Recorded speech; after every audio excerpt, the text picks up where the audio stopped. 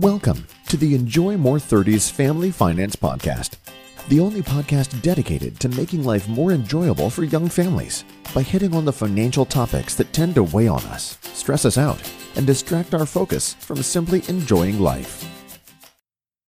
Hello and welcome to the next series here on the Enjoy More 30s Family Finance Podcast. As I said at the end of the last season, investments aren't my favorite thing to talk about, surprisingly enough coming from a financial advisor, but sometimes I think that I may be kind of the only one out there. So investments are what people have the most questions about. Investments are what people, make movies about.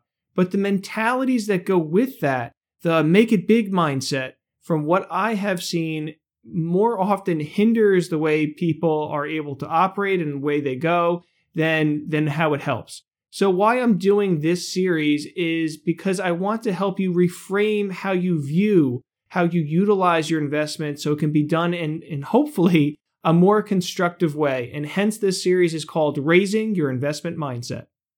As always, if you like what you're hearing, please make sure to subscribe or follow us on Apple Podcasts or really wherever you listen to. Clicking that star, leaving the review, it really, really does help us reach literally millions of other young families out there that are just like you.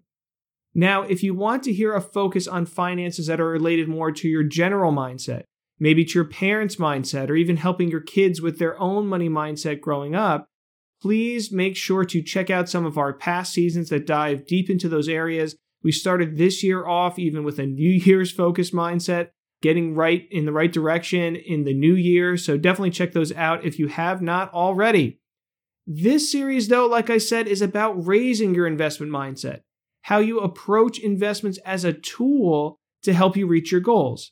So just like a podcast entitled Raising Your Healthy Mindset would focus on a holistic view versus giving you just, 5-minute crash diet tips, this series isn't about stock picking or the next best crypto asset. It's about giving you the opportunity to better understand investments and their place in your overall plan. The opportunity to not perhaps be afraid of investments because they are some unknown that you were really never taught about in school. The opportunity really to potentially avoid some of those pitfalls that we see many people out there making. Today we are starting off with investments don't do good. This is one of my biggest pet peeves. So I will apologize in advance if you are listening and find me up on the soapbox. So maybe it is just guys, but I so often hear people say, yo, that dude does really good, alluding to maybe the amount of money that individual makes or something. But have you ever just stopped and wondered what the heck that even means? Is there some scale that I'm not aware of out there where you pass above a certain threshold in the sky and now you're in the doing good camp? The truth is that whoever is likely whispering this into your ear is saying so because they either A, see this person buying a lot of stuff, and so they're just assuming they have plenty of money, or B, they somehow found out how much this person happens to earn, and to them, that sounds like a lot. Either way, that person is doing their own internal judgment type comparisons to arrive at that conclusion. To take this even a step further, think about if someone you know is driving across the country. You say to their parents, hey, how is Beth doing on her cross-country trip? If her parents say, she's doing good, you basically know, well, nothing, right? You probably assume she's alive, but is she doing good because she's seeing a lot of cool stuff? Is she making really good time across country? Is she just driving, really economically from a fuel perspective? How is she doing good? And when it comes to your investments, I want you to think about and be able to better determine what doing good means to you and how to therefore then better evaluate it. The goal then for today's episode, if you can say this at the end of the episode, then you have succeeded statement is I now understand what I want my investments to do and how I should be evaluating if they're doing that. So again, I now understand what I want my investments to do and how I should be evaluating if they are doing that. As you could probably tell, we often get people saying that their investments are doing good. This, like other scenarios, really means almost nothing other than the person is currently arbitrarily satisfied with the performance. Investments, again, as we've talked about on many of these different episodes, are the tools that we're using to help us reach new goals. They are the fuel. But just like launching a spaceship, the fuel isn't the goal. The goal isn't to just have a lot of fuel. The destination, space in this case, is the goal.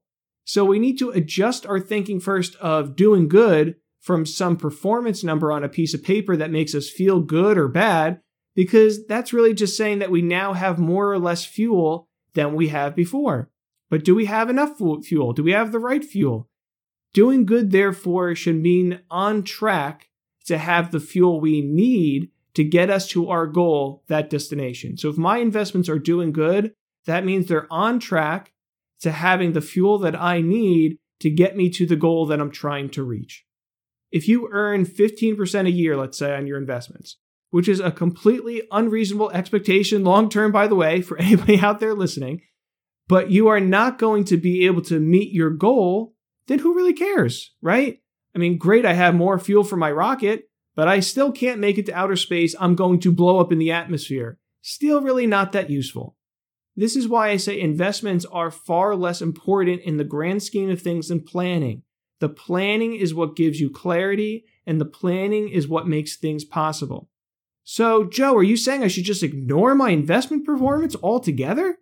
No, I am not saying that. But if you're going to dive into the performance, you need to do it properly. Properly means comparing it to its peers. If you told someone about your investments, it should be number one, they are or are not keeping me on a path to reach my goals. And two, they are or are not doing well compared to their peers. Again, they just can't do good on their own compared to nothing. Sometimes when someone has an existing investment, they say it is doing good. And what this oftentimes translates into is the area their fund is focused in may have done particularly well. Let's say your account went up 30% in 2021. You would say, hey, this is the best fund ever. I'm never going to sell it. However, let's say that when we looked at your account, all you owned was a real estate fund.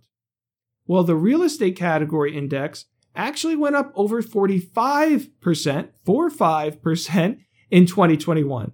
So your fund in reality did quite poorly.